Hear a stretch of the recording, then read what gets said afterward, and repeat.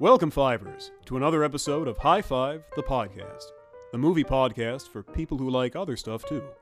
On this week's episode, your hosts Q and J dive into some of their favorite movies and hopefully talk about some of your favorites too.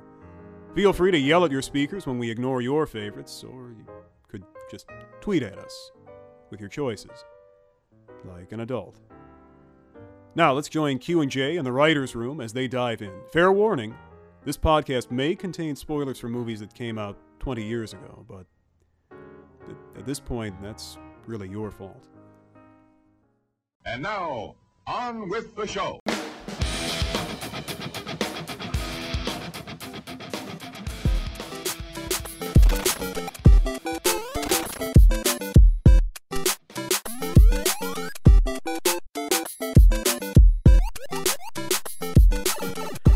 Everybody, and welcome to High Five, the podcast. I am Q, and as always, joined by my fantastically wonderful co-host, Jay.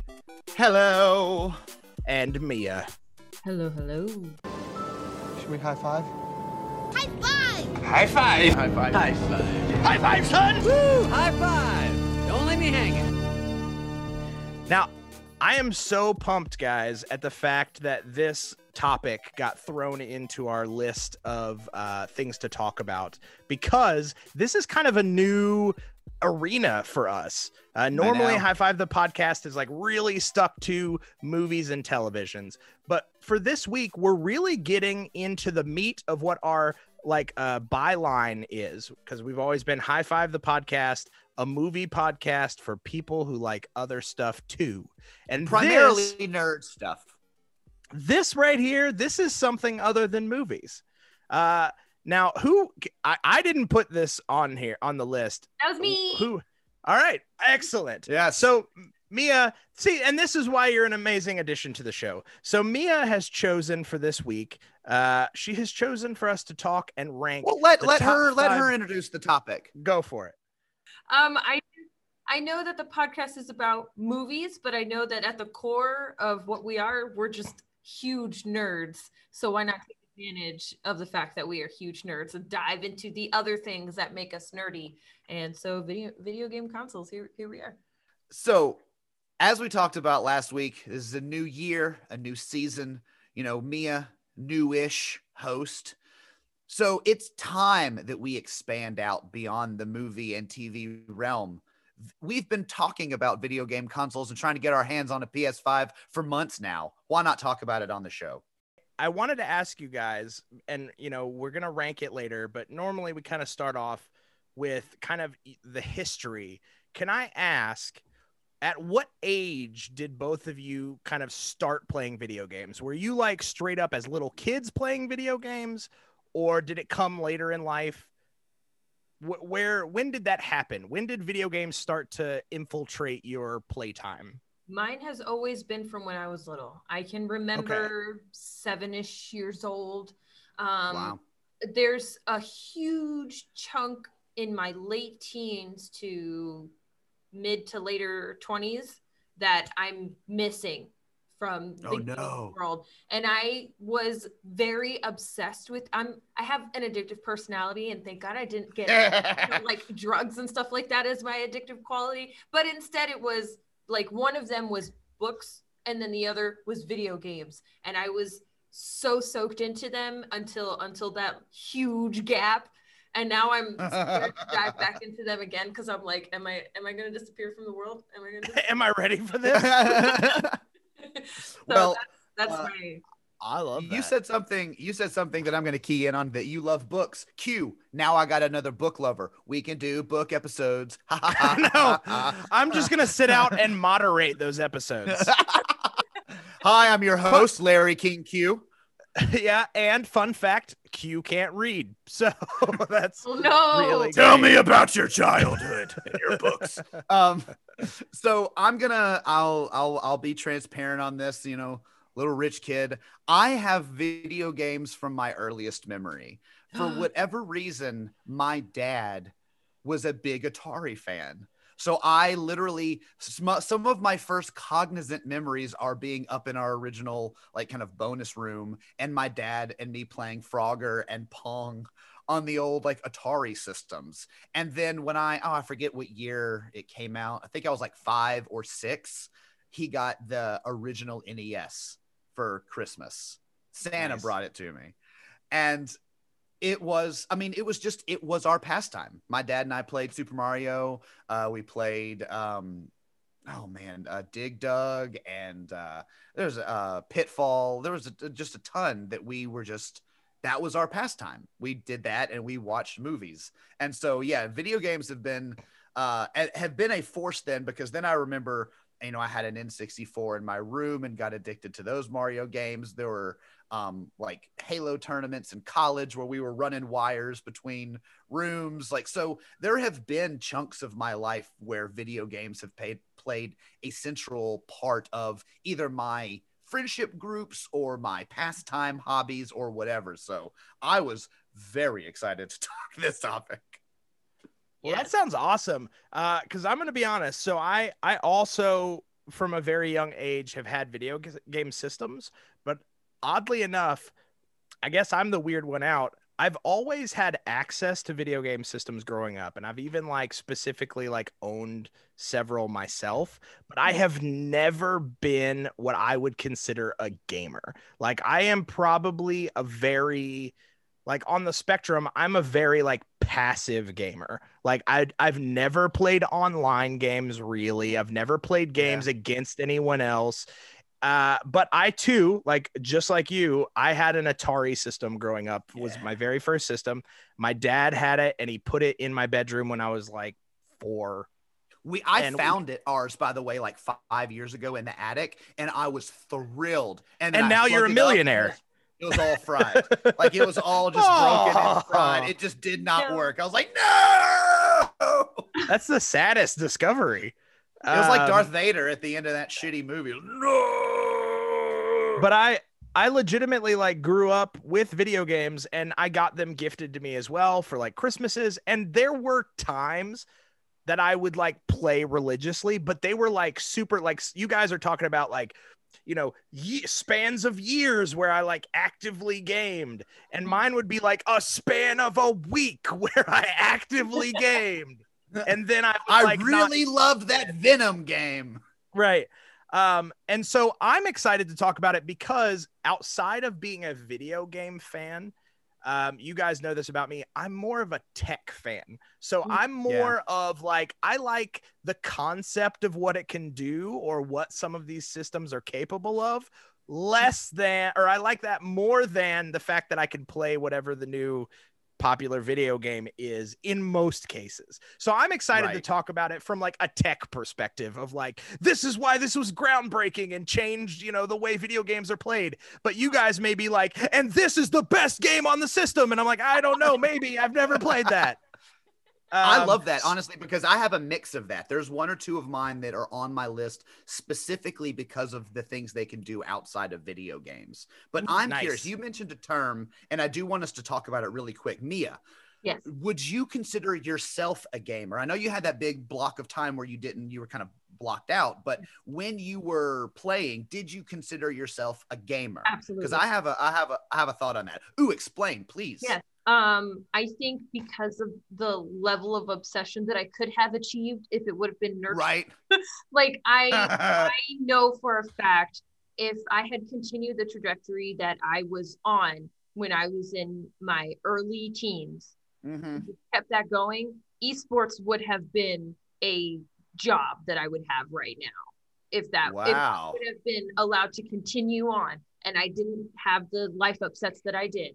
That absolutely would have been a thing for me. Absolutely. Oh, see, this is even more exciting now because I think I split the middle between you and Q, because while I was very honest about video games being a huge part of lots of essential times of my life, I would never consider myself a gamer because World of Warcraft. I suck at video games. I don't though. I suck at certain video games, but Sure. like I never got into the World of Warcraft online gaming world. I never got into, Halo tournaments and the Call of Duties and the Fortnites and things like that. I'm going to call bullshit because I'm pretty sure you did just describe running LAN cables in between rooms in college to play Halo, which sounds very tournament-y to me.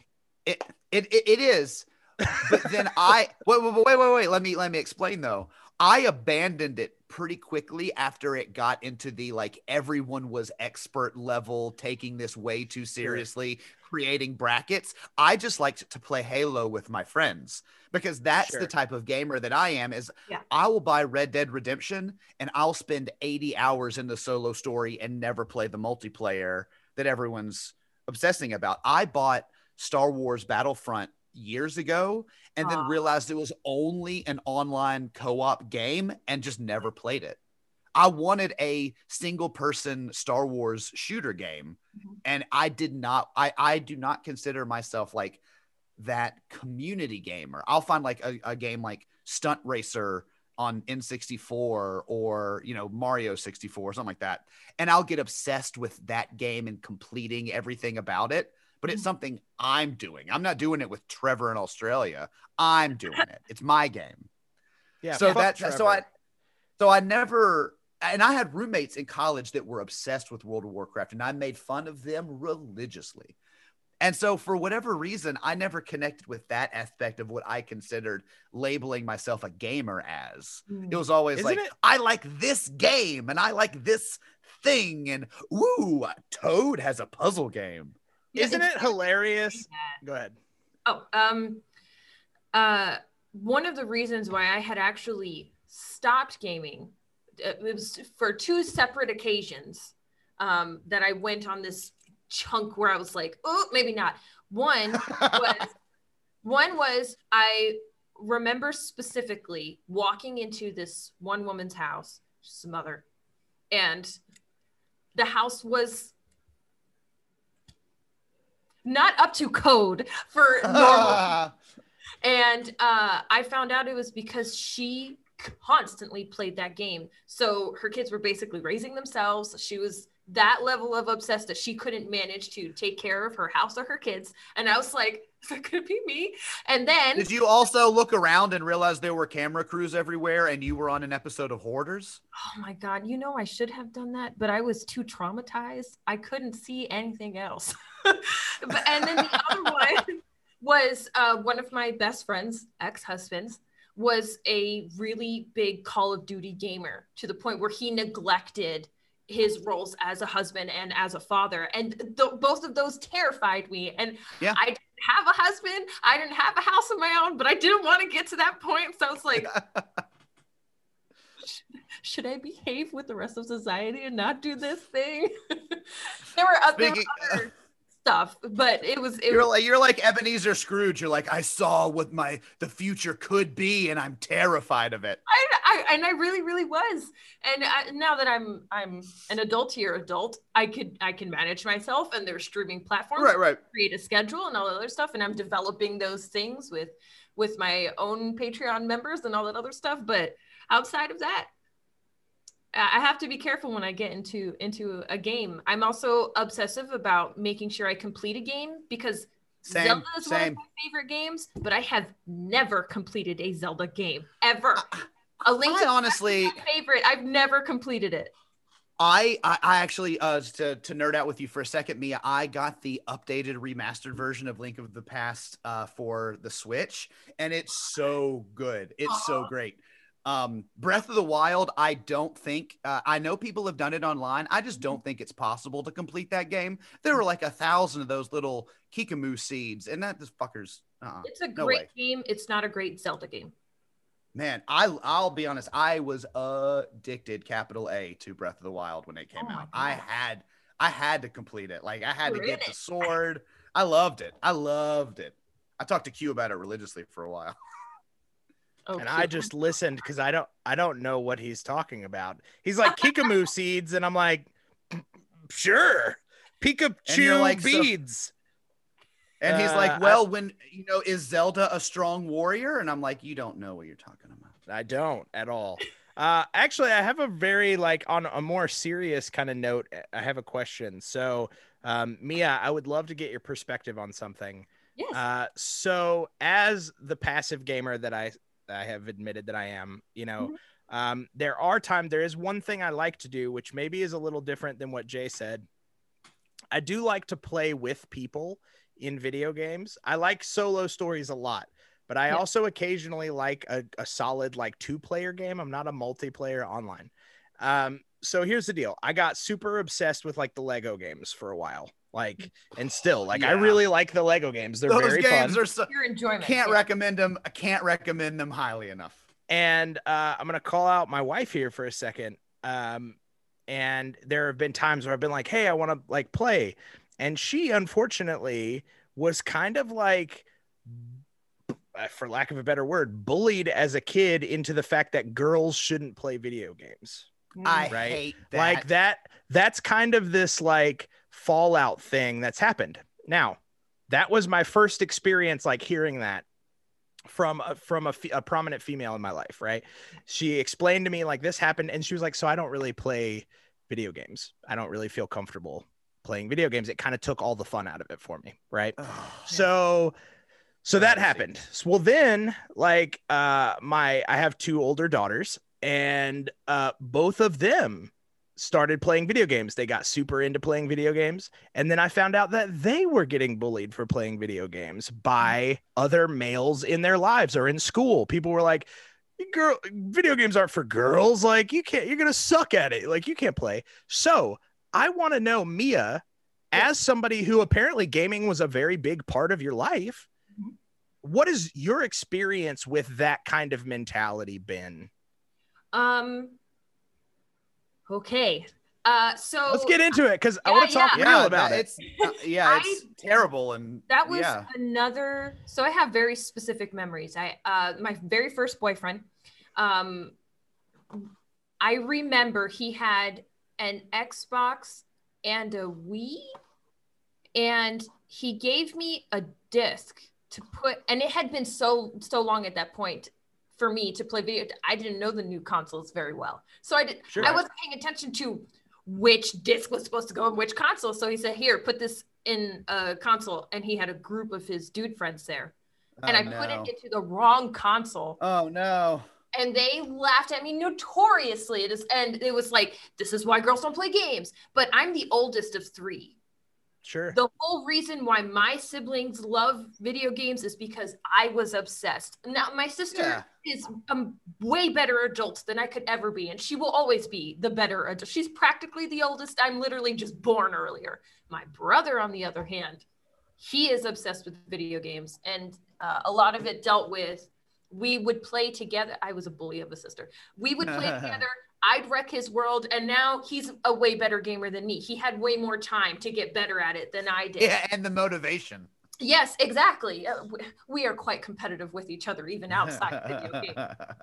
But a lot of the reason why I don't play a lot of online games, even though if I had been nurtured, I probably could wreck shit no problem, is because dudes come on there and they're like, oh, a vagina, time to pester. And it's like, I just I just wreck shit and then drop the mic quite literally. Exactly.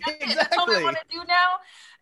But it is constant, and it's there's a thing within the gaming community where males complain that stream platforms like Twitch are female dominated because people want to watch women play games because we're more aesthetically pleasing.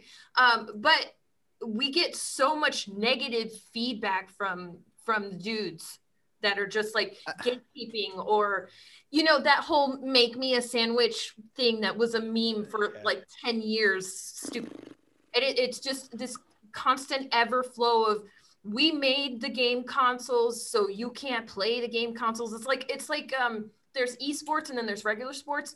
Women can't play men's sports. They can't be as good as sport. And it's the same over here in video games. We made it, you can't play it type of thing. And women make up 51% of the gaming community. That's more than men. Yeah. So it's math. It's simple math.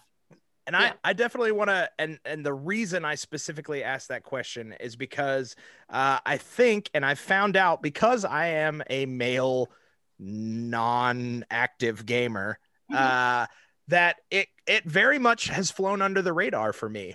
I was never grown up, or I never grew up or was kind of indoctrinated with the mindset that like females are inferior in any way. So that was never anything that even entered into my head. Like my female best friends could play video games equally as good as I could. Why would I think otherwise?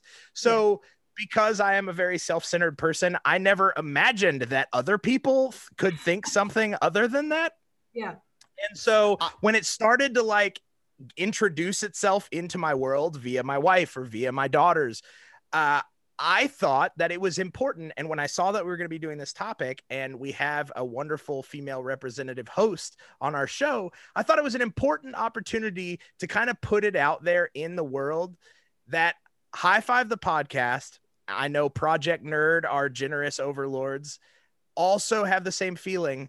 Let's end the stigma now, guys. Video games are for everyone. Like literally anyone. I've seen some videos on YouTube's of monkeys playing video games. Like they're literally for any person that anything that wants to play a video game. I've seen them like Shakespeare. And should be able to play a video game. And it just blew my mind. And so I wanted to know about your experience with it. I want to jump on this this train a little bit because Q, I'm in a similar boat as you, and this again comes from me, I guess, in being in my own bubble and not part of the online world or my naivety or whatever. I don't know. It's a lot of it's probably on me, but I had no idea about this idea my entire life. I remember it was before Spike, but G4 TV. You guys remember G4 TV or whatever? I remember the appeal of G4 TV being like, wait, hot chicks like video games? And it blew my mind because in my world, I played video games mainly with my dude friends. That's just who had video games and lived near me. That was just what it was. It wasn't any malicious intent to keep girls away. They just didn't want to play with us. And I was like, oh, it's something girls don't like. Not aren't good at, but don't like. Yeah. So when G4 started coming out and I was like, wait, girls like video games? I have a new conversation topic that I can use with the gender that terrifies me. And it was baffling to me that everyone was like, girls shouldn't play. It's like, no, we want girls. We like girls. Let's have them be a part of the things we like. And so it was so confounding to me. And you know, Q, you mentioned Haley, I mean, Amanda is not really an online gamer either, but I will sit, I don't even play. I will just sit and watch her play Assassin's Creed games because one, she's amazing at them. And two, they're fun as hell to watch. Yeah. Like I don't see a downside. I've never seen a downside. And I remember the first time it really came to me was, it's not Pizzagate, but there was like an issue years ago and it had a something gate assigned to it, and it was the online Gamergate. I think it was Gamergate. Yeah, because it was the male populated dicks online were waging a war against female gamers, and I was like, wait, what are we doing? Yeah, I actually didn't know that was a thing. I mean, I always knew there was this against each other thing, but I didn't know there was like a revolution. I just remember it exploded at one point, and it was on a particular platform. It wasn't Twitch, but it was like pre-Twitch. There was something I don't remember, and our listeners can remind me in the comments. But there was a specific incident that made Gamergate kind of blow up in the news, and the sub story of it was female gamers are getting discriminated against and harassed and all this. And I was like, what? I get I get guys being dicks to women because that's just built into their DNA for whatever goddamn reason. But like pushing them out of the gaming world was so foreign to me. You take so much money out of the gaming world if you exclude the women. That's Yeah. one thing, but also there's so many discussions that happen in game because they are modeled for men. All the men get the cool, like the actual armor, and all the women, like the higher up you go, the less clothing that you're wearing as your armor, and that was a topic. And you got to be a Lara Croft. You can't be. The body proportions are ridiculous, and all that other stuff. It's a whole. Yeah. I mean, speaking as a super hot dude that video games often, I understand that it's like a very like. I mean, you modeled your whole look after Chronos. Pleasing. Exactly. Yes, definitely. I have a giant beard and I'm ripped. For everybody who's listening to this show, I'm like totally stupid ripped, just like muscles on muscles. Like my biceps have 6-packs. Like it's stupid. Sometimes I'm like, whoa, is that Chris Hemsworth? And it's not. It's not. It's just me. I do speak with an Australian accent from time to time, but no, I think this is a perfect way to segue into our list for this week, which is top 5 video game systems. And boom, I'm going to add a caveat on that. Top 5 gender neutral video game systems. Yes. Because guess what? All video game systems are gender neutral. It doesn't matter. Everyone is allowed to play. Super Nintendo. All right, let's list.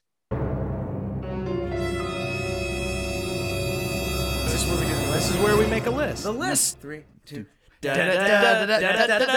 List. Like Super Nintendos. Okay, my number 5. Yes. Yes. Is the Switch. Oh, good one. Nice. It's the one console I have so desperately wanted to own, but do not own. I love the idea. I just look, Nintendo gets it right. They let you play on the big screen. They let you play handheld. It's like it's the perfect mesh, and I don't get to enjoy it, and that's why it's my number. It's like the one. Right, every listener right now, we need you to chip into the Get Mia a Nintendo Switch fund. Please. Switch Mia. Hashtag Switch Mia. I love that. Honestly, Mia, and not to add dig the knife in deeper, we do have one, and I can tell you it is fantastic. One of the things that Nintendo does right is I think Nintendo focuses around the fun of games and like how gaming could be done. So that's why, when they had the Wii and it was the handheld controls, it was such a big deal. And they're always looking for ways that enhance the game of it, where I think PlayStation and Xbox really focus on the tech of it. Yes. And I love that about Nintendo. Switch isn't on my list because I couldn't have them all be Nintendos. So my number 5 may be a weird choice for a lot of people, but it was one that meant a lot to me, and it was the Sega Dreamcast. Nice. The Sega Dreamcast had a short lifespan. It was the swan song of the Sega franchise, basically, as a console maker. But we had so many, like, I have so many memories of staying up until like 4 a.m. playing fighting games in my buddy's dorm on Dreamcast, or Unreal Tournament kind of started playing. We started playing that on Dreamcast, and there were so many of those games, and I have such a fond memory of I got really into gaming with friends through the Dreamcast. And I don't know, that had to be on my list somewhere, but it wasn't good enough to be higher than 5. But yeah, that one made a big impression on me. I like that. I like both of those choices. Mia, you and I can geek out about the Switch, because I will tell you it's on my list somewhere. But it's not at number 5. But that my number 5 is also held by a Sega system. My number 5 is the Sega Genesis. I love it. So, like I said, I've always been a tech guy. I've always been on the more hardware side of things, less on the software. Very rapid fire succession as a kid. We had the Atari. When the NES came out, we got an NES. And then as soon as the Sega Genesis launched, we got a Sega Genesis. And I can say definitively that the Sega Genesis kind of changed, in my mind, from I would say Sega to what you said. To your credit, Jay, Sega was the closest to a Nintendo as far as a video game system manufacturer than say a PlayStation or an Xbox that would come later. Sega seemed more focused on like, okay, like how could we make this experience more fun, more engaging? Right. And so they came out with like several generations of like strange boundary pushing systems. You got the Sega Genesis, then you got a Sega Saturn, and then you got a Sega CD. They really were CD. I had all of the above. They were amazing, but the biggest thing that I remember from a Sega is there was a slight like hardware leap as far as like the graphics and what the system could do, especially with like audio from the NES to the Sega. And so for me, I remember getting a Sega and playing and always having the Sega like that would come up. Oh my God. Before or they also had the Sega that would come up. That was the one on before. the Sonic games. Yep. And I just remember having such a cool, like I was so into the idea because with Nintendo, you basically all of your audio was limited to like bleep, bloop, bleep, bleep, bleep, bleep, bleep, your 16-bit like audio or 32-bit audio. But Sega had like actual like vocals or like soundtracks. And I just remember thinking, whoa, that makes this game like so much more immersive because it sounds like a real thing. It's not just bleeps and bloops anymore. Like this is really pushing it to, like when Sonic would spin, it'd be like, you know, it just made all these like really cool sound effects. So fuck the games that were on the system. It sounded cool as shit. And so that is why the Sega is my number 5. I remember being really obsessed with Sewer Shark on the Sega CD because it was like one of the first kind of 3D world games. And literally all it was doing, you're going through tubes and you had to maneuver through the tubes, and it was dumb as hell. But for whatever reason, the graphics on it like blew my mind. I was like, video games can do amazing things. Exactly. So yeah, so earn my number 5, Sega. Sorry, I almost said Dreamcast, not Dreamcast, the Sega Genesis. Yes. My number 4 is the Xbox One. Ooh, and good one. Wait, Xbox One or Xbox, the first Xbox? Xbox One. Okay. Spelled that out was a one, confusing as shit for me, by the way, when they came out with Xbox One. I was like, wait a minute, what? Like, is this a re-release of the original system? I don't understand. I've been an Xbox guy. Like we were, you know, when I was growing up, we had either a Sega or a Nintendo. We didn't have both, and it's same as an adult. So I didn't have any of the PlayStation games. So when Xbox, while I was an Xbox guy, their naming so dumb. The worst. So dumb. But it earned you its spot on your list for a reason. So why? Yeah. It is my main console right now. Yeah. Mostly because of the ease. I have always considered myself to be a Nintendo and Sony girl. I never believed in PC. I never believed in Microsoft. Literally this year and maybe a little bit of this year. I mean, 2020 and 2019 were years that I was open to Xbox and PC. I was so against it at one point. I specifically with PC, I had an ex-boyfriend buy me a controller that hooked up to a PC so I could play games on the PC with the controller because it was too many buttons and configurations. Sure. I was never a PC guy. I would always have to have the controller hookup because that was how I played. The Xbox One, there's an ease there that I've grown comfortable with. I've been able to play with. I have a friend. His name is Mike. It's one of my closest friends, and he is an avid Xbox gamer because he's a quadriplegic, and they have I don't know what the term is, but it's you know, the gaming that allows for someone in his condition to be able to play. And suddenly my heart was like, oh my gosh, yes, they're the console that does this thing for my friend. I want to be inclusivity.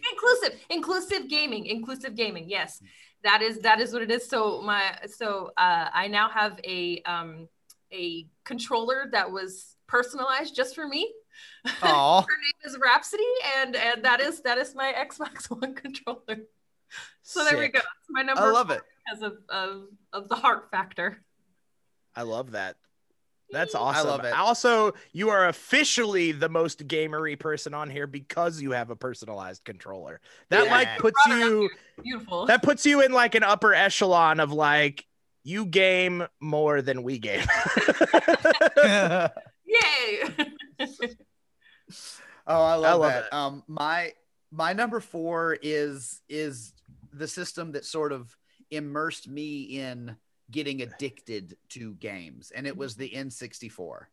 The Nintendo 64 to me was life-changing because I had it. It came out at the perfect time where I was a teenager. I had it like in my room, playing GoldenEye with friends, Gex 64.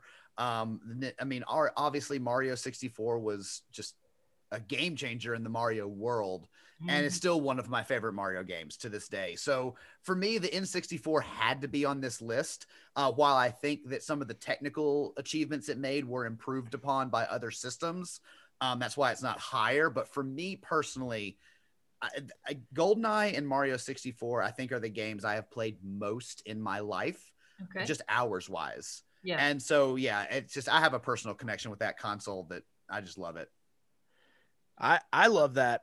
I in a weird way have the opposite effect of that in that I never once, you ready for this? Everybody brace themselves. I never once in my entire life have played a Nintendo 64. That's a shame, I man. I never had one. My family, after the NES came out, my family dropped Nintendo. Like we started going with every other video game manufacturer, and I never owned, spoiler alert, I never owned another Nintendo system until the Wii came out. Like wow. so I went from NES to Wii was like my experience with Nintendo. Holy And crap. I will tell you this, because of that, this is also going to just rock everybody's world. I have never been a Mario or Zelda fan because I've never played the Interesting. games. Like I've played the original Mario game, Sure. but sure. beyond that, and I take that back. I have played like Super Mario Bros. 3 at some Sure. point. Well, that's One maybe with, like, one of the the best cat ones tail ever. and the fireballs. Yeah. But beyond that, like I never experienced those games again. I played Wow. Zelda, like the original on NES, but that was it. So they like totally dropped off my radar. So when people get all like geeked out, they're like, oh my God, a new Zelda game or a new Mario game. I'm like, that sounds cool, I guess. Like I've never played them, so I don't really know. And I will tell you this, I feel like those are games that you have to have a nostalgia factor to back it up, because I have tried since to like jump into those games. Like, oh, I'm going to play whatever the new Mario is, Super Mario Right. Odyssey now. And I'm like, this is fun, but it's kind of childish and kind of stupid. Like it's kind of Yeah. a dumb, I'm sorry. Hold on. This is just my opinion. Don't everybody It is, tweet though. at me No, you're not wrong. or like stab me with swords at once. It just wasn't it. I was kind of like, I didn't have any sort of like nostalgic memory to back up like why this game is fun. So I'm literally looking at it as a very unobjective like player. And I'm Yeah. like, this is kind of dumb and makes no sense. Like, I don't understand the appeal of this. I get that Mario's cute and now he has a hat with eyeballs on it, but like, okay, you know what I mean? Like, it was just weird. So anyway, that was a really like long way of saying that Nintendo is going to disappear from my list. Probably. So That's totally fine. my number 4 is also, Mia, the current system that I own. And my number 4 is a PS4. Nice. And it made my list for one major reason. What is And it? Joey, you're I know what smiling, it so I is. know that you probably know what it is. It made my list because it is the first and only home console with a functional VR unit. The fact that you can play functional VR. Now, Nintendo has the Labo that you can make kind of Sure. a 3D VR thing, but it's not like true VR. Yeah. PlayStation is great. I've always been a PlayStation guy. I've owned PlayStations, but PS4 took a leap forward, not only in like, video quality. Xbox One, they are about comparable as far as like the game quality, graphics that they can put out. They both have Blu-ray players. Like, they're both kind of home media consoles. But the one thing for me that really set the PS4 apart was the PSVR capability. So I almost listed just PSVR as my number 4, but because it's not a standalone console, you have to have the PS. My workaround was the PS4 with the VR. And I will tell you, if you've never played it, I know, Jay, you have. Mia, have you played PSVR before?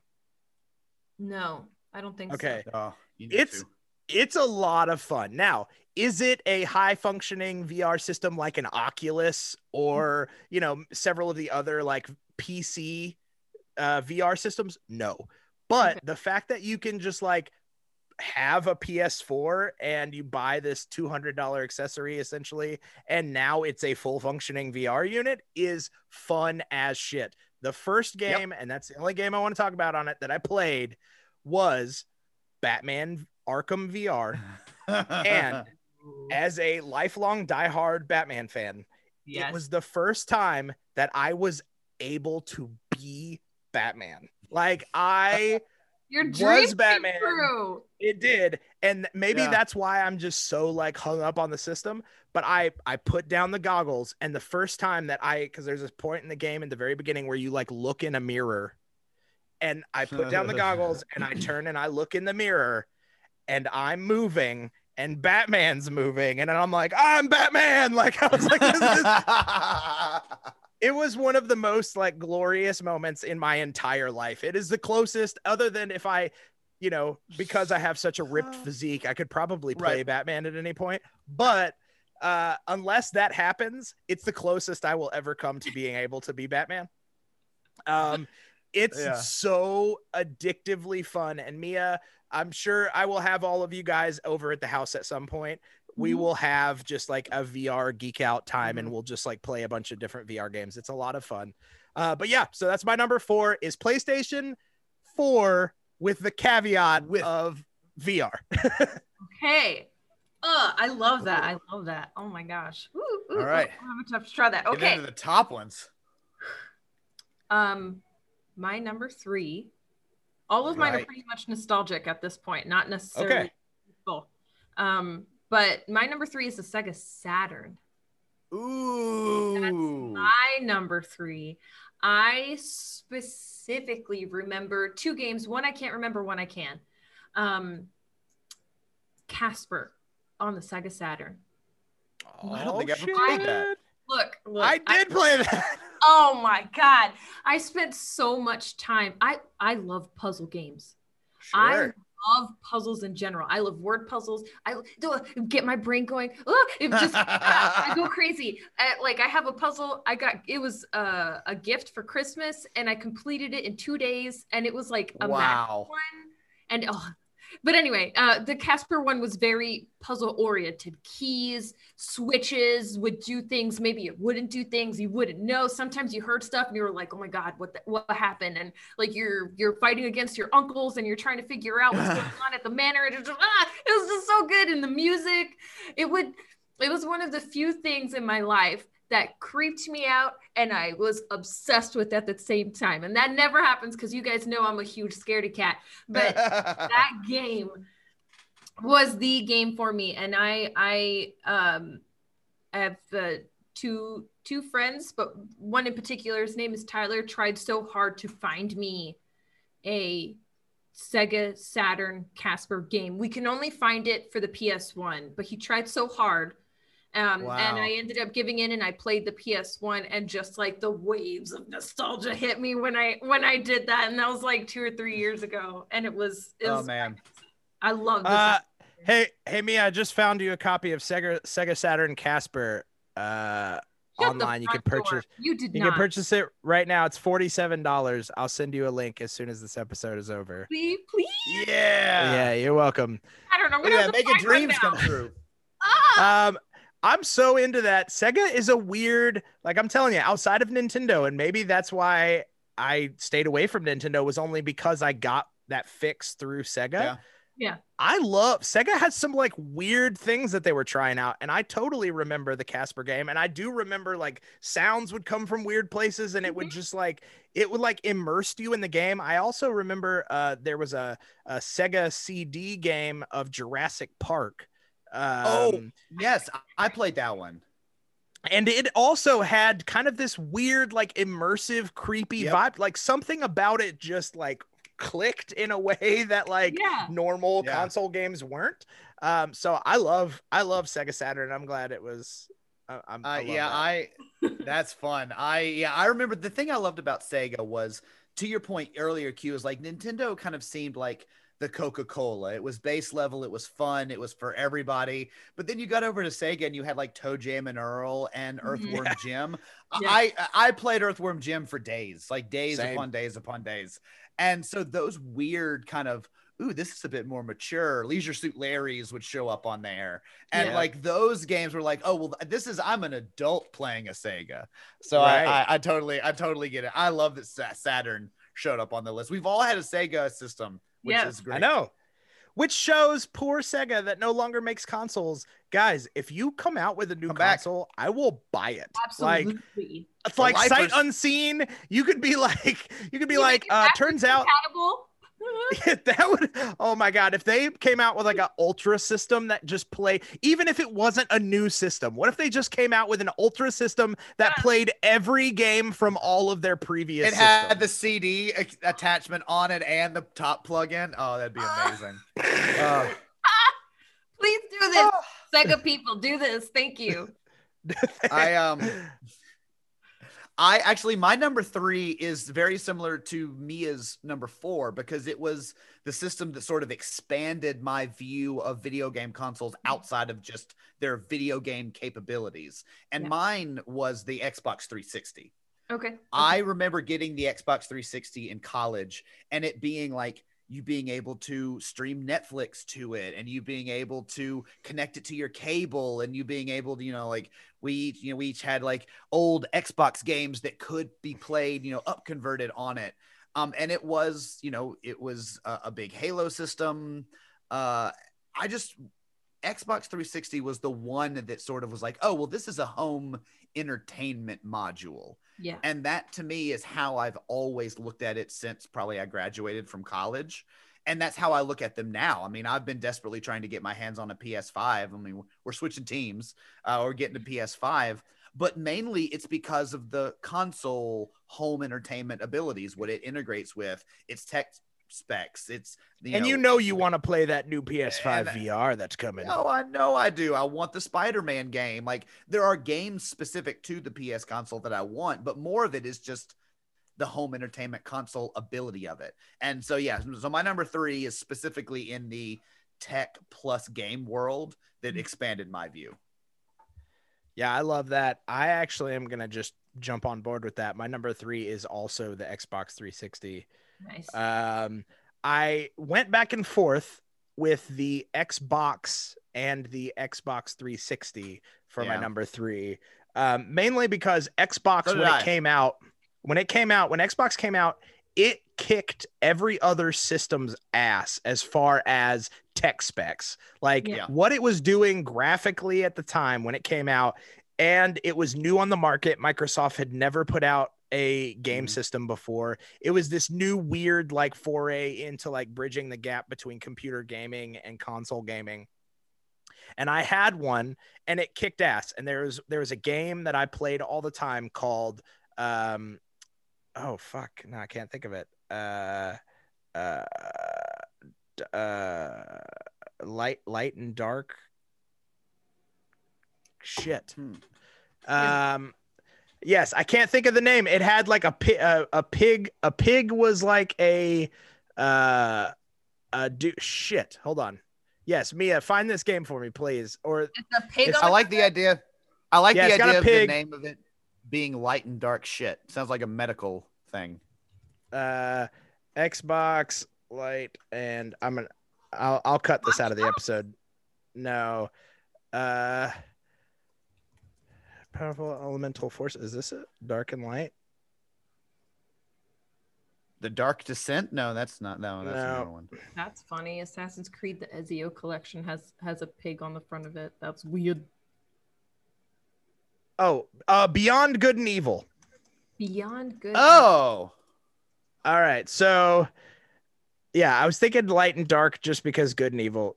That's it. All right. So Beyond Good and Evil was the game, and it was a game that was on the original Xbox, and that was one of the first games that I like plugged into and played like from beginning to end in like a week or two, and it was awesome. It was world buildy, graphically it was crazy impressive. It had a kick-ass story. It was super cinematic.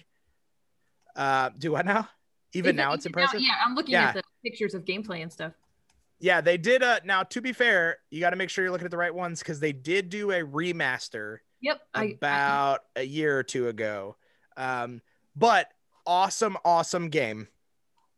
And but I have to put, for the exact same reasons, the only reason that Xbox 360 edged that game and system out was for the same reasons that Jay is saying. Even though the first one was a big technological leap, the Xbox 360 was the first one to like truly make the change from just having a home console to an entertainment console. Yeah. Like it changed what a console was. No longer was it just a cool thing to play video games on, but it became, a way to browse the internet or a way to watch movies or a way to stream music or a way to do like all of these things and play video games. And so 360 was an awesome one. One of the games that I loved most on 360 was the Spider-Man game that came out on 360. Yes. Was an awesome game. Super fun. There was a Chronicles of Riddick game that came out. I never played that one. It was fucking awesome. Like the movies may have sucked ass, but it was a really, really fun, cool game. But yeah, so 360 for me as well, just because it, super changed what, video game consoles would be looked at for us forever. Like that has continued. So I think that's a great stopping place to hear from some sponsors. And then we will come back and list our top 2 video game systems of all time.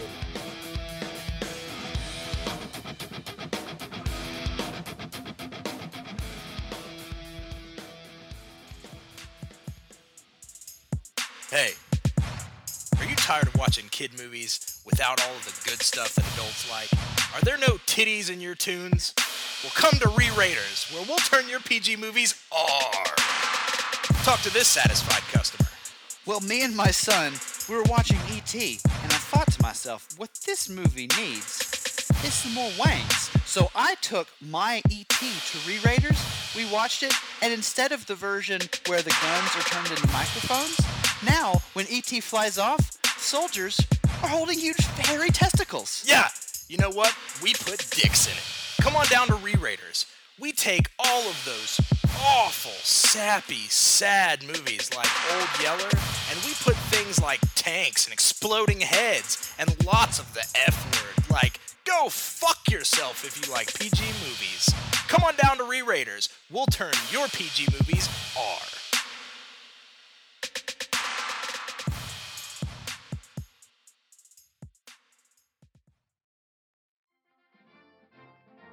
Are you looking at me, maggot? It's time for your kids to get in line. You come down here for potty training? Well, I'm gonna learn you something, you little motherfucker. You're gonna go in this toilet and you're gonna like it, because I am Skip Larkin, and this is Potty Punisher's Boot Camp. You're gonna learn to take a piss like an adult. Shut the hell up, baby.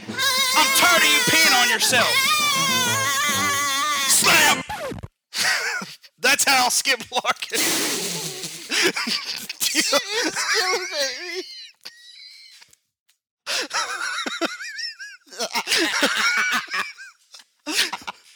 That's how Skip Larkin deals with adolescent children that just won't use the damn potty, snapping their necks. I'm tired. What's this on air? your baby bullshit. Your parents are sick of it too. You're gonna learn to poo-poo or pee-pee in the potty, or you're gonna be dead. Not endorsed by the Better Business Bureau. Or High Five the podcast.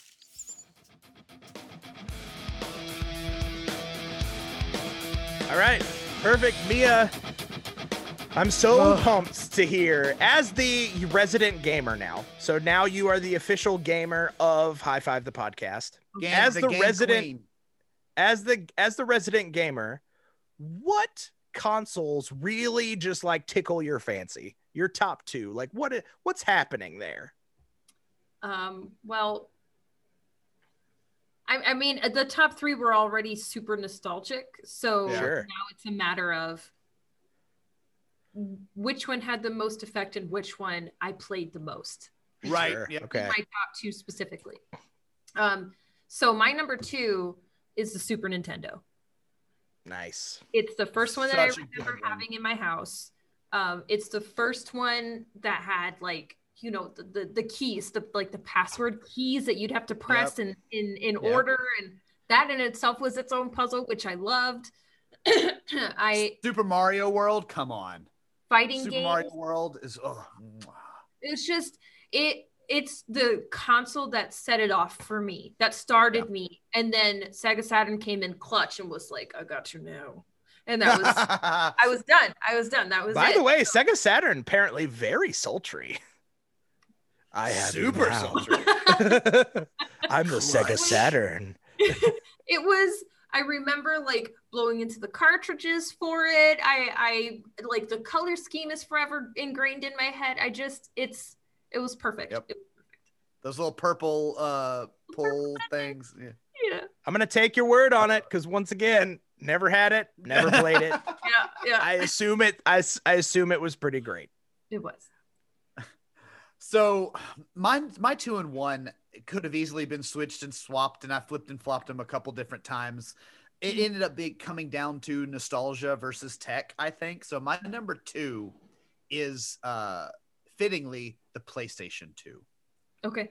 The PlayStation 2 took what games could do graphically and story-wise to a whole different level. It was the growth of what PlayStation had started, you know, as their like tech console with the PlayStation 1, but PlayStation 2 had games like Silent Hill 2, which still to this day may be one of my favorite games that's ever been made. It is one of the scariest, creepiest, most terrifying games that's out there.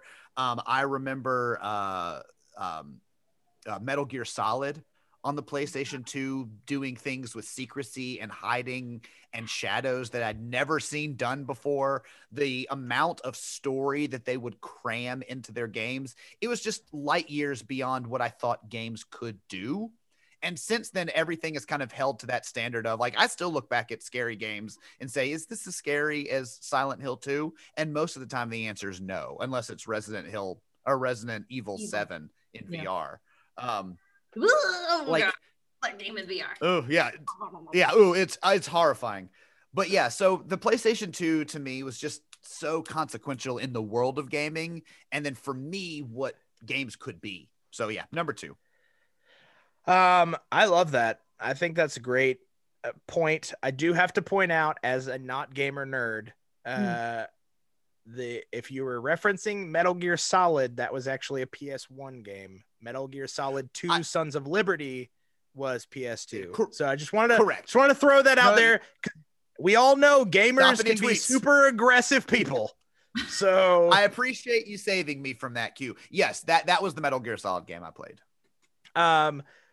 My number two is my return to the Nintendo systems. My number two is the Nintendo Switch. From a purely technical standpoint, it is the most ingenious way to re-engage gamers in a console war that, let's be honest, every iteration since the Xbox 360 or PS2 has essentially just been the same thing, but more powerful. Yes. So each one has just been a raise in graphic capability and home networking ability, right?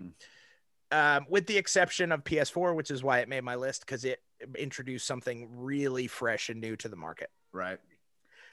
The Switch did the exact same thing. They took a console and said, hey, what's something that's not being done? How about a portable and home console? And let's just combine them into one. They tried to do that a little bit with the Wii U, which was a less successful. I think you had a Wii U, right, Jay? I did. The huge failing of the Wii U versus the Switch was that the Wii U, like little iPad thing that came with it, wasn't solo usable. Like I couldn't walk into the other room and play with it. It had to be like right next to the controller. It was just a big clunky controller with a huge screen on it. Yeah. Right. And so I think that's the biggest thing that I give to Nintendo. You know, now that Sega is dead, RIP. That's the biggest credit that I give to Nintendo is, Jay, you made this point early on. Nintendo really makes an effort to say what makes games more enjoyable, what makes the experience more enjoyable. And they have no fear, it seems, of taking risks as far as like, let's try and redefine how you interact with the game. Yeah. This and the Wii battled it out for the number 2 spot, because the Wii also changed the way that we game in general. The Wii introduced, you know, motion controls and the concept of having motion controls and interactivity with the television as like a normalcy. And even the PS4 integrated that into their controller as well. Exactly. So that was a big game changer. But I, as a new father, bought a Nintendo Switch specifically for the reason that I wanted to be able to play my console games while upstairs in like my son's room while he's going to bed, or while hanging out with Haley and the end stages of her being pregnant. The idea was that I could have this and it could go with me in my life. I got the fun of playing a console game and not like a compartmentalized version made for, you know, portable system, but like a full functioning, fleshed out video game. And I loved it. And I really think that they've killed it. My only complaint, and I hear rumors that they're going to remedy this. My only complaint is that power wise, as far as graphic capability, it's not the best. It looks great. It looks great handheld. But when you hook it up to an HD TV that's larger than 40 inches per se, you really start to see that it is operating graphically at like a previous gen system level. Like it can't handle the amount of graphic processing that say you're like Xbox One or PS4 can even. It's like kind of predating that. Well, and that's a very, I was dancing around that earlier because I agree with that totally. I think that while Xbox and PlayStation really focus on the tech elements of it, Nintendo isn't as focused on the graphical elements, more on the experience and fun element. That's why, you know, games like Mario Party can be so engaging and have, you know, very simple graphics. And so, I do think they double down on that level of it. And it's noticeable. It's, you know, it's not a knock against them, but it is something they have chosen to focus on. Sure.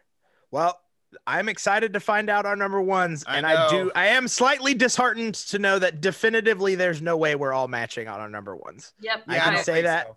I can say that now, but I am excited to hear what everyone's favorite system is. So Mia, go for it. My number 1 is the PlayStation 2. Hey, awesome. That is my console. That is my console. Even now, isn't it so good? It doesn't work, but I still have it because I need to have a PlayStation 2 with me. It's in a box in one of my closets. I don't know how to fix it. I don't know who can fix it, but it's there. It is. Hold on, Mia. Let me find you someone to fix your PS2. Someone will be at your house in 10 minutes. Okay. There's so many games that I could list, but I'll just list the one that really had me truly obsessed with the PlayStation 2. And I remember when the ad for this game played on the TV, I was in the living room. I have this memory both in first person and in third person because it's that ingrained into me. I was sitting on the floor by the coffee table, and I wasn't facing the TV, but I heard the song used for this game, the main song, and I whipped my head around because I needed to know where it came from because I'm a very music-oriented person, and so I was like, what is this? And I turned around, and it was the Simple and Clean song used for the Kingdom Hearts game. And I was like, you telling me anime meets Disney and I get good music? Is that what you're telling me right now? And I was hooked. I was hooked. That was it. I'm pretty sure I see a Kingdom Hearts picture behind you. Sort of. Star Wars Kingdom Hearts. Yep. Maybe it's the right there. Yes. Yes. Yep. That's my I remember there were a handful of games that came out for that system, and I've listed a couple. But Q, you'll remember this because when you lived with us for a time and you brought your PlayStation and said, "Oh yeah, it connects to the PlayStation Store and you can download like old PlayStation games." The very first game I asked you about and I found and played for hours when you lived with us was Shadow of the Colossus. Yep. Oh I loved Shadow of the Colossus so fucking much. And I still love that game. And that game needs to be remade and redone and re-updated and everything. That game was so good. And you can basically only find it on the PlayStation 2. Yes. At least from my memory. I 100% agree. Jay, I'm going to just go ahead and skip order here real quick because PS2 is also my number one. I knew it.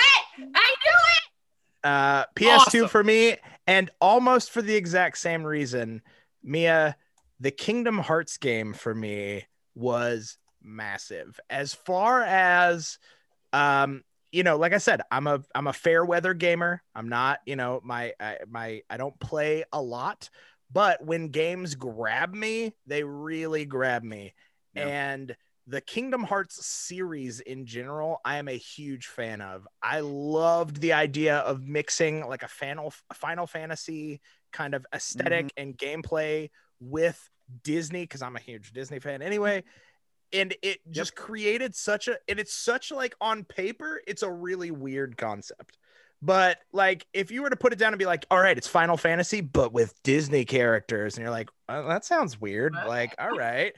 But it works so well. That was literally the log line that got me playing that game because I, am not a Final Fantasy fan.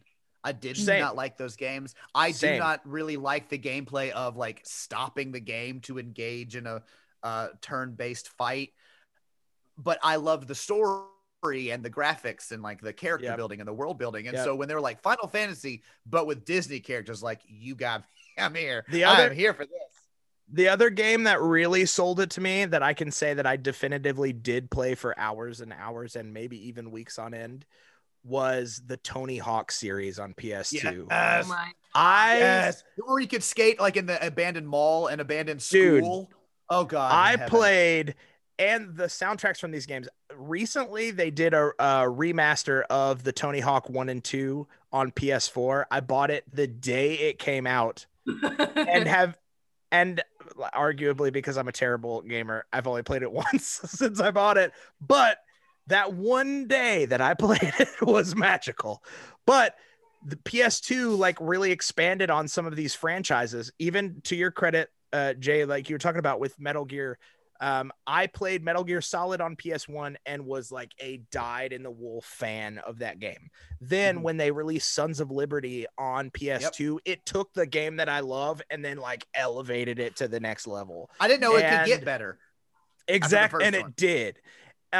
So yeah, for me, PS2 is like the high watermark, and I think to this point, I'm always excited about new tech. But I think I have never found a system yet that has reached the echelon of my excitement when the PS2 came out. Like, that's the closest I've ever come to feeling that gamer need to be like, maybe I need to stand in line opening night. Like, maybe I need to like do these things. So PS2 will always hold like a high a high benchmark for me as far as game systems. So Well, I just wanted to share that with you. I I'm love happy that. you did. I had. Well, I will. Go ahead. Oh yeah, sorry. You- No. I was gonna move on. You go. Oh, so when GameStop was a much bigger thing than it is now, they would let you rent consoles. Yeah. And I remember that. we could almost never afford consoles. So we pretty much rented the PS2, and that was my birthday gift that year. We rented the PS2 That was awesome. and rented Kingdom Hearts, and I lost my collective shit. That was I have that exact same memory, except it wasn't a GameStop that I rented it from. We had a video store called a Movie Gallery that was right I down remember the movie street from our galleries. house, and they also rented game systems. Yeah. And that is also how, for the first probably year or two that the system was out, that's how I played it. My mom would go and rent the system for me for like a week at a time or whatever, and then I'd play, and then it would go back. So that's funny. I also have that same memory with that system specifically. Oh my god! Hollywood Video was the one that rented systems near me. Nice. Back when rental stores were even in existence. Yeah, they existed.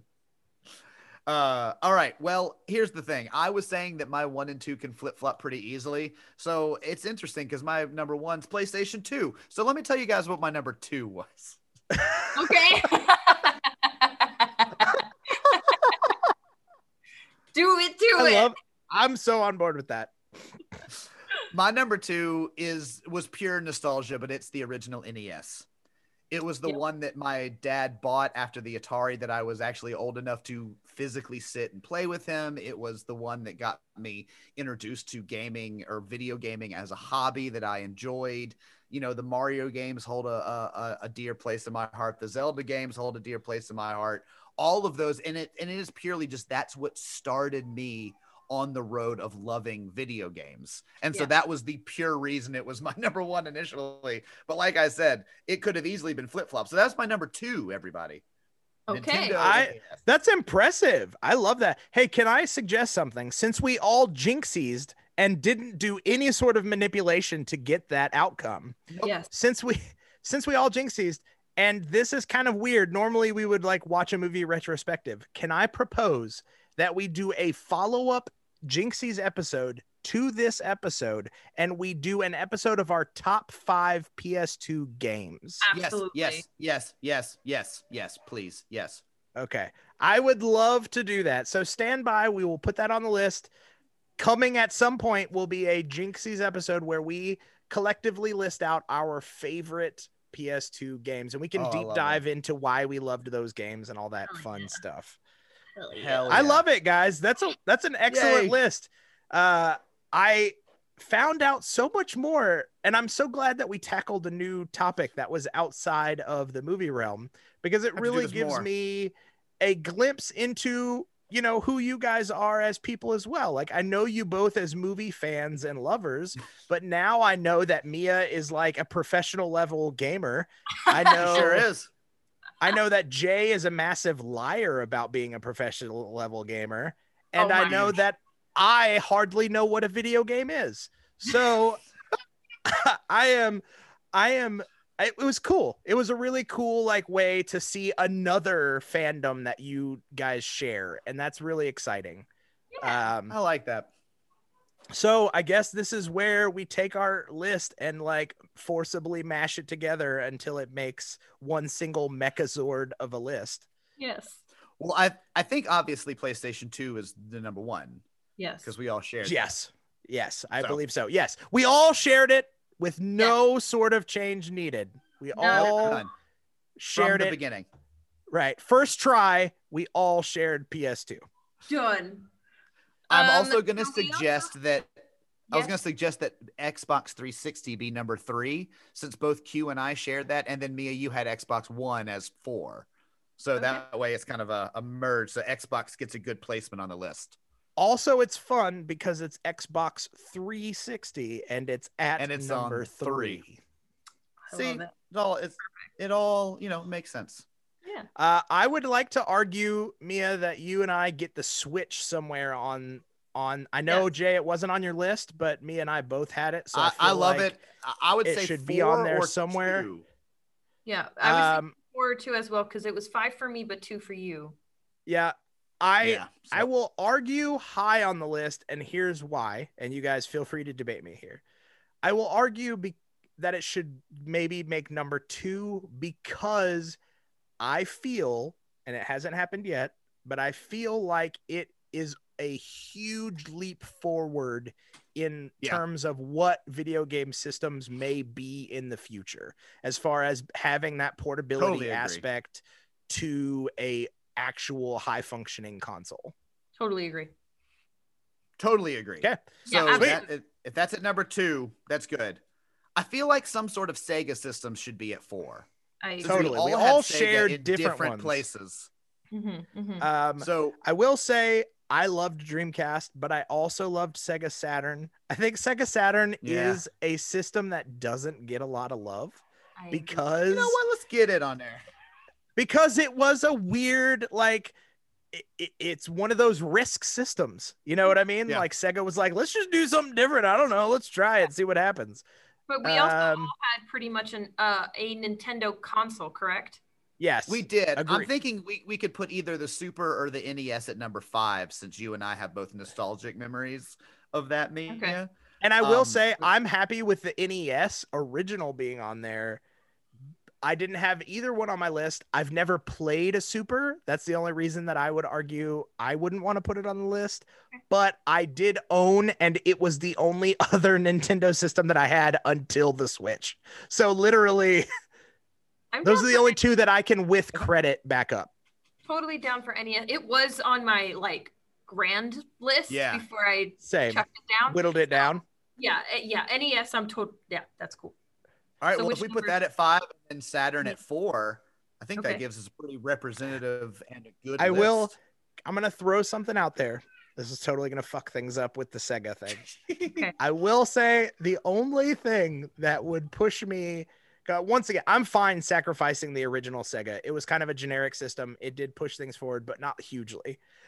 The only reason that I might lean towards the Dreamcast, even though it was the shortest lived system, and I just have to put that out there for video game fans who are listening, it did introduce something super weird, and that was a video memory cartridge where you could actually like True. download your characters that you created, and it essentially acted like a Tamagotchi, kind of. I so and- vaguely remember that. That is such a weird, like, I almost feel like it was a precursor to the Switch. Like they were like, what if like you had a piece of this console that you could just like take with you and play a game on separately away from the system? Now, did they do it successfully? No. No. But there is one other thing that I have to bring attention to, and this doesn't matter. It's just a really funny story, and we've never talked about this. On the Dreamcast, there was a game called Seaman. Now, Seaman, I had, because I had a Dreamcast, right. was a Tamagotchi style game where you were raising a fish that had a human face I that- remember that. that, wait a minute, was super salty and rude, like he would be super rude to you, and was voiced by Leonard Nimoy.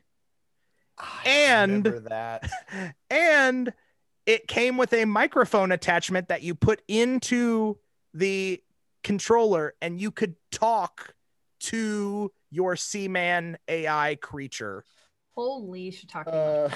It is the craziest bet. So that's my argument for Dreamcast, is because it did so many weird boundary pushing things that it's and also had the probably capabilities why- of the Saturn. It is probably why Sega went out of business, because they were like, they spent a lot of development money on things that people were like, we don't even need or want that. Like, that's super weird. But because it exists in this weird, like, enigma of a thing, that's my only argument. But I'm fine for Sega Saturn because I also love the Sega Saturn, which I also owned. But that's That's my Mia, only I'll argument. let the choice be yours since I have. I was gonna hand that choice to you, sir. Well, then I would honestly say Dreamcast because of all all of those reasons. You came in ready there, Q. No, I really wasn't. I had forgotten. I had forgotten about just- that game. I'm gonna be honest. I hadn't even thought about the Dreamcast to be on my list because it was such a short-lived console. Like it lasted for like 2 years, I think, and then was just gone. Like not just gone, but like gone. Like they're like, you can't buy the system, you can't buy games for it anymore. Like it was like Sega like disavowed that the system even existed.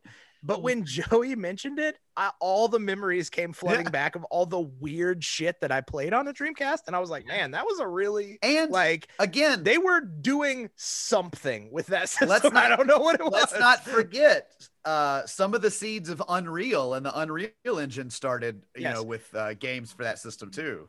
And I will say they had, to this day, one of my favorite games ever was for that system, and I fell in love with a development company. There was a game called Omicron that came out for the Dreamcast. It starred David Bowie, and it was let me see the name of this developer.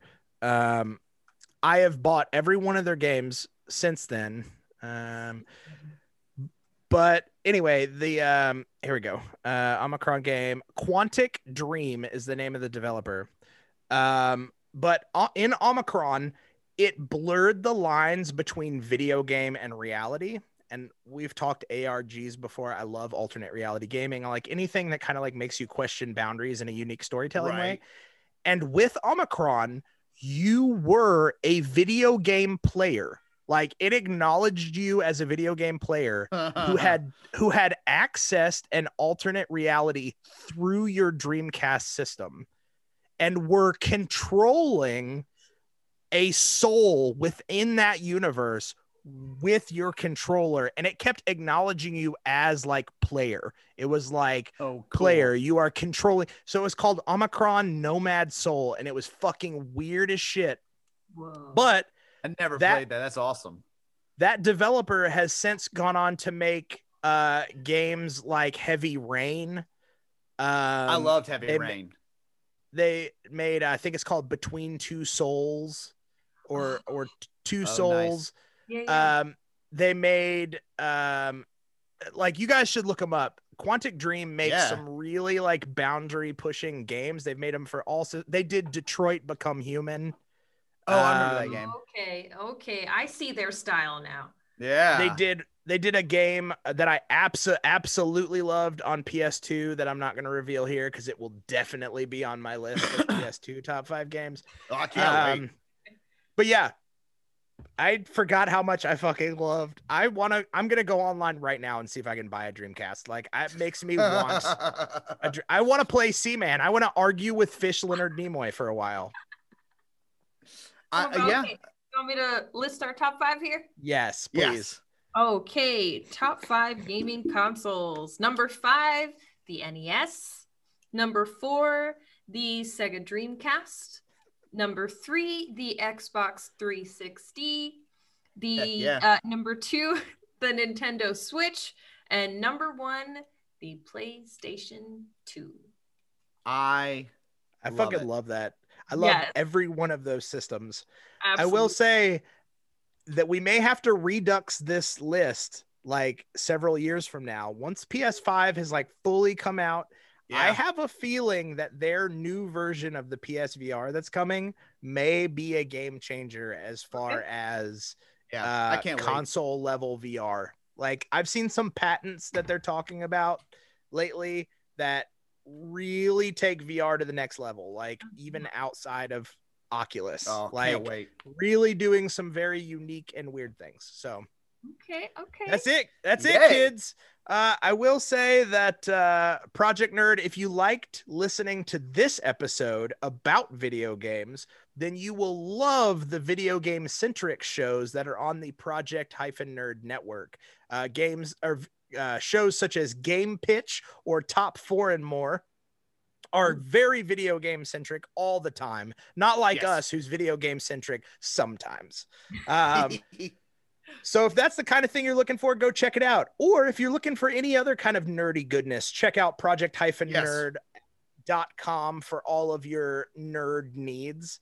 Check out our Patreon. As always, we'll keep hyping it until, it is no more. So go check us out. High Five the Podcast on Patreon. You get bonus episodes. You get all sorts of good stuff over there. Mia, I heard you plug it earlier, and I'd like to give you an official opportunity to plug your personal Patreon, which you're doing some exciting things on. Thank you. Yes. My Patreon is at the Every Model, patreon.com/the Every Model. And I actually just recently changed up my tiers, so now you can get video one-on-ones and photo shoot time. Oh shit! Yeah. Burr, burr, burr, burr, burr, burr. Air horn sound. I love that. That is super badass. And as always, this episode is coming out during the middle of Project Nerd's official kind of relaunch of their slate of shows. So make sure you stay tuned to all the good stuff coming out of Project Nerd. Make sure you stay tuned to the Project Nerd YouTube channel as well. We've got all sorts of new series coming to you. It's going to be 2021 is going to be a great year, guys. Not just for nerds, but for the world. I hope so. Otherwise, fuck 2021. 2022 is going to be a great year, not just for us, but for the world. I hope so. 2023 is really going to be the year that everything gets better. I hope so. 2057 is definitely going to be our time. That's finally the actual year. I have no hope anymore. No. We have reached the end of another High Five, the podcast episode. It's time to lock up the writer's room and rest comfortably, knowing we knocked out another great list of things you should be watching. If the guys didn't mention your favorites this week in their lists, you can harass them by emailing them at myfive@highfivethepodcast.com. That's MYFIVE at HIGHFIVETHEPODCAST.com. Got that? Or connecting with them on Facebook at facebook.com/High Five the Podcast, on Twitter at High5 the Podcast, Instagram at High Five the Podcast, or on Letterboxd by searching High Five: the Podcast. Don't forget to subscribe on iTunes, Stitcher, Google Play, or wherever else you listen to podcasts, and drop the show a 5-star rating to show us some love. What's the worst that could happen? Selective fatigue syndrome? Maybe. See you next week.